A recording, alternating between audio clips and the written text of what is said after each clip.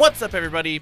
Welcome back to 3rd and 10. I am your host, Ryan Chapman, and today we have a pretty special episode for you today. We've got a special guest interview here, a guy that I've looked up to for a long time in this market. He has been nice enough to take me under his wing a little bit, and with the big game with Kansas coming up, huge game, who better to talk about the Kansas Jayhawks and their mindset with Coach Les Miles than former player under Les Miles, Sam Mays. Sam, thanks for coming on with us. Kind enough to take you under my wing?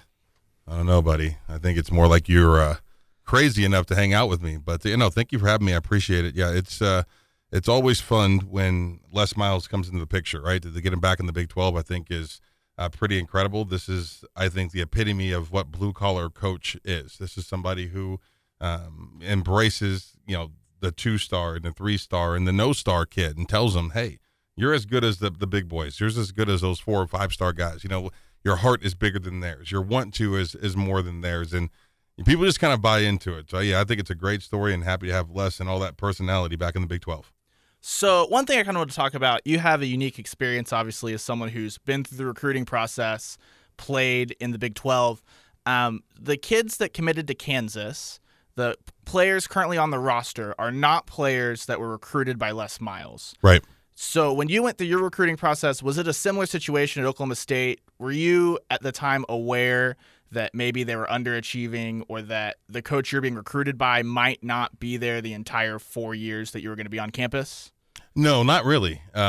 This is before the day and age of Twitter and social media and all the inside information that we get at the drop of a hat here.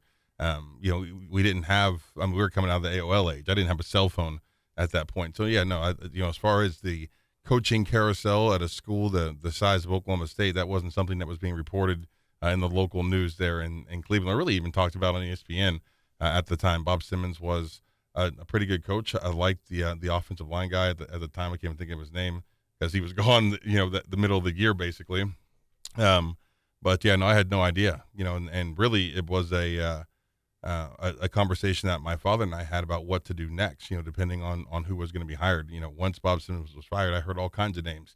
Mike Leach's name came up, and I thought to myself, well, that's not an ideal situation for me. For a mauler. Yeah, at a 60-40 run guy, like that's too much. That's not something that I'm going to want to be able to do. So luckily, Les Miles was the pick, and he literally fit my mindset and attitude and what I wanted to do on the football field perfectly. It was a match made in heaven. His offense and my mentality, kind of where I was from. I mean, something I was very, very familiar with. So it was cool.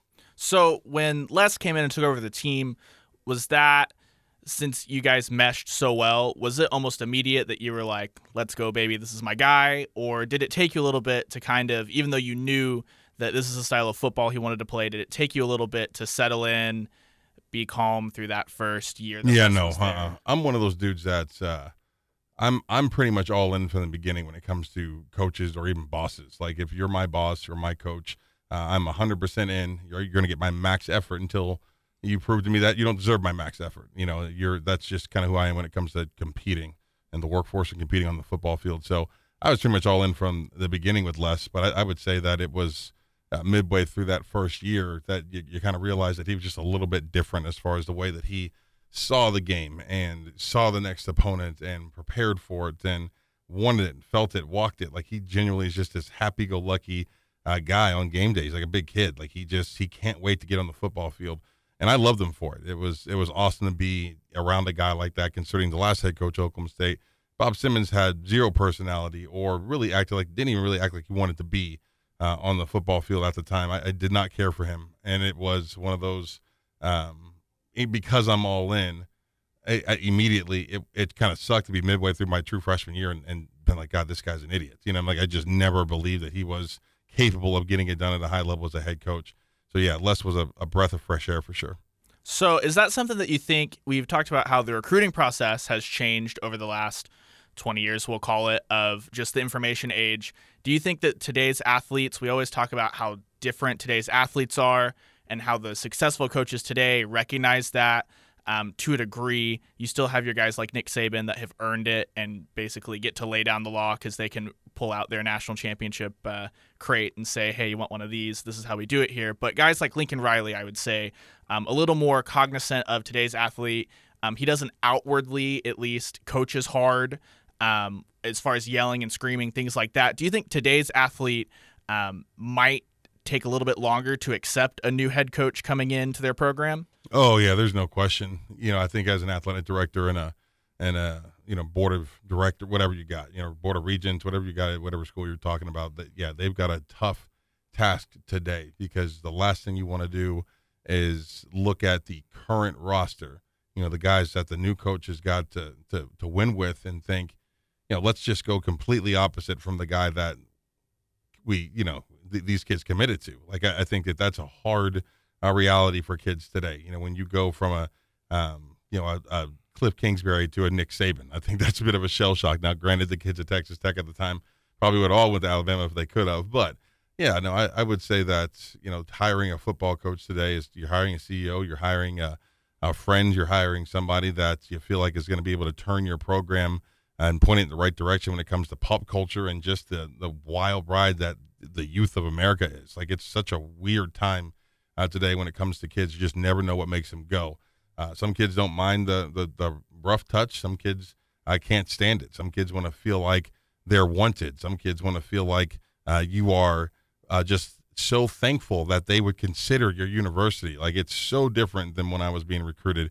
I called every coach when I came into Oklahoma State that offered me a scholarship and thanked them for the opportunity. Like, I was thankful that they would consider me to be a part of their football teams. That's kind of where I was at 18 years old. Now it's, these kids are like, what can you do for me? Because I know this is who I am. And, you need to be wooed. And it's just crazy. Like, I'll never understand it, but it is what it is. And the best coaches in the country have found a way to manage themselves around that situation and endear themselves to those kids and to their parents. The parental situation also is significantly different than it was in 1999. It's significantly different than it was in 1980 and then 1970. Like, it's just a weird time. Way more single moms, way more kids with that are able to handle less. I mean, it's just it's a lot. You got to be a different dude today in college football to kind of keep up with the changes of the person that you're recruiting. So what you're saying is you were not going to be recruiting a commitment video guy. No, I would have never. Frankly, I'm essentially offended by the whole thing. I think that there is a certain level of, you got to earn it first. Like, if I'm a Texas Longhorn and I've been on campus for 2 years and I've, bled, sweat, cried, did all the summer workouts, going through the school process, understand what it is to be a Texas Longhorn, and I see this kid on national signing, they put the hat up and throw the horns up, bro. You haven't earned the right to put the horns up yet.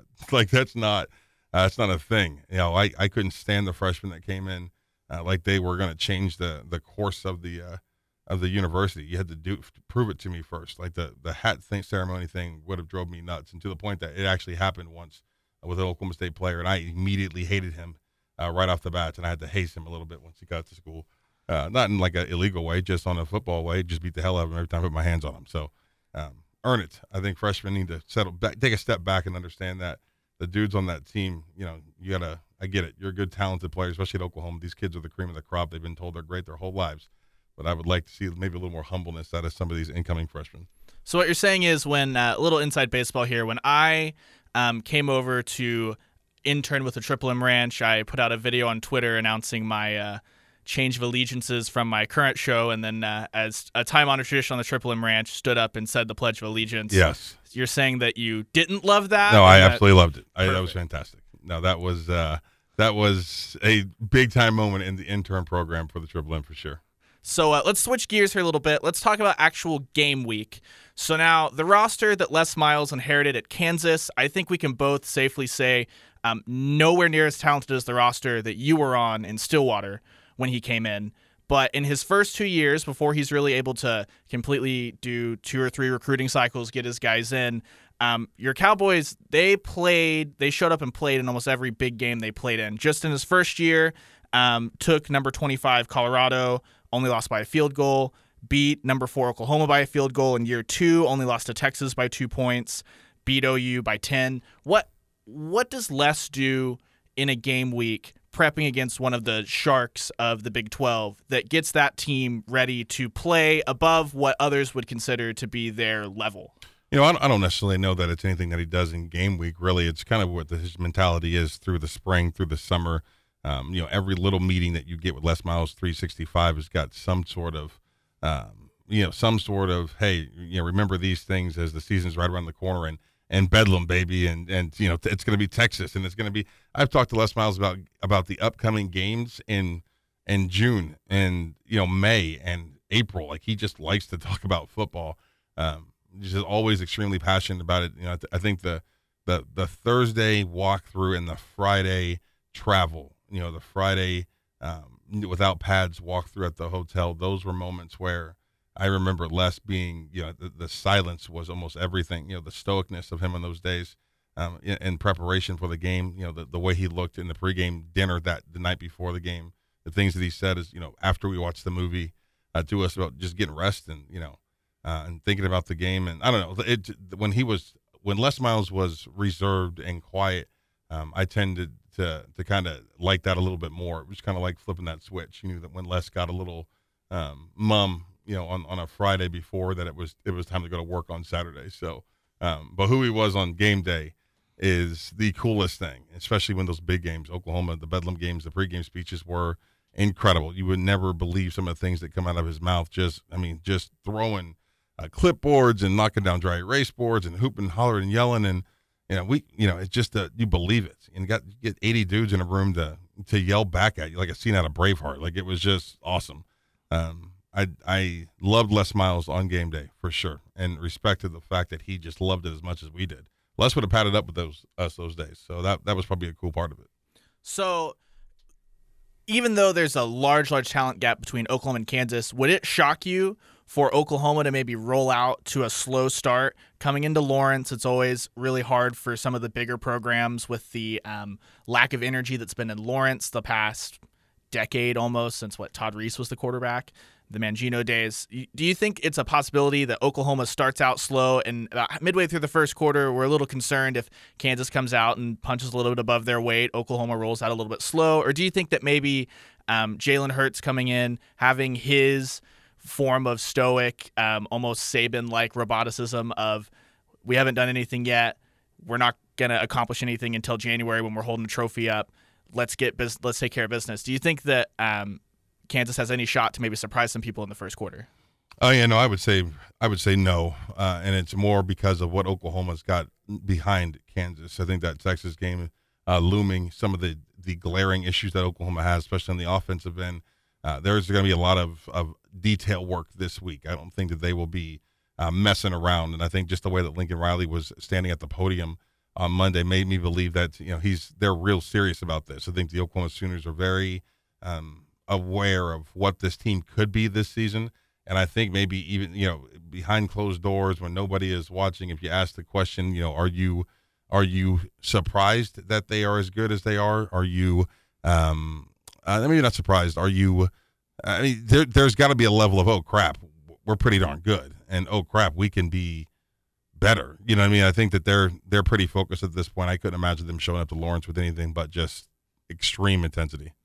Speaking of the press conference, I have to say, for those of you that don't know, Sam and I both were at the Lincoln Riley press conference after the South Dakota game, I believe, and Sam asked a question to both Jalen and Lincoln, and I think that he was shut down on equal fronts. I don't know which one was more egregious, but I just have to say, I was a very, very proud intern to be listening to the press conference, to hear you come in with such confidence. You made Lincoln chuckle. He agreed with what you said, came in strong, and I think you're a great example to all the interns out there of how to take a bad situation, workshop it for a few weeks, and come back better and a better person for it. The workshop, man. No, look, I've done this a long time, and nowhere near as long as some of my colleagues have, and I get nervous still. I get worked up, and Lincoln Riley's a big deal. Like, this is the University of Oklahoma. I would consider, I would believe that covering this football team is better than covering 2/3 of the NFL. Like, it's a legit, big time program. So yeah, that dude stands in front of you. He gets a little bit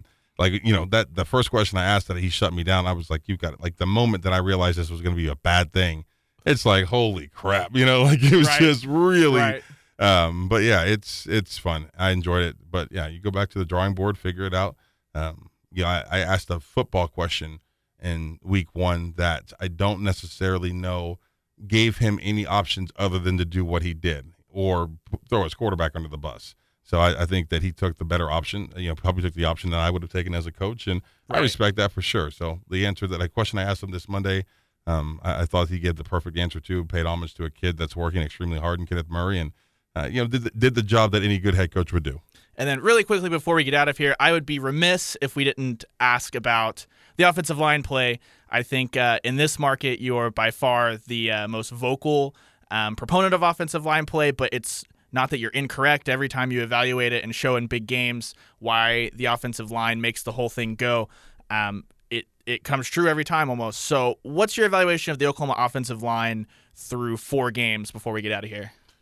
Oh, I would say that they found some dudes. I think they've got 4 pieces in place of the guys that left that are serviceable, to say the least. I think they're all very big, athletic, all got a little bit of a nasty streak to them, which is a positive thing. That's a Bill Bedenbaugh staple.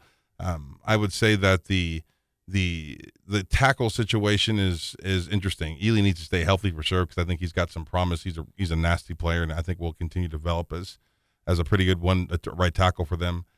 Swenson is probably the biggest project they have right now.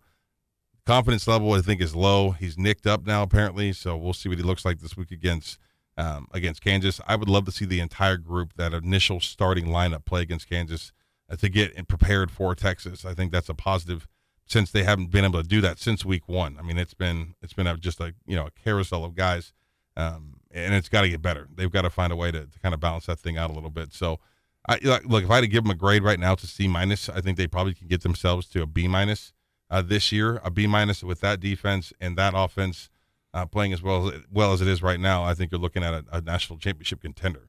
But hey, that's a full letter grade, and it's going to take some time, some effort, some want to, and Lincoln Riley's got to be there for them, supporting that group. The play calling also can't leave them up dry, and I think they'll be all right. Sam, you're a busy man. I really appreciate you taking some time out to hop on with us today. No problem, buddy. I enjoyed it. Next week, it's Texas week. This has been 3rd and 10. I'm Ryan Chapman. We'll see you next week.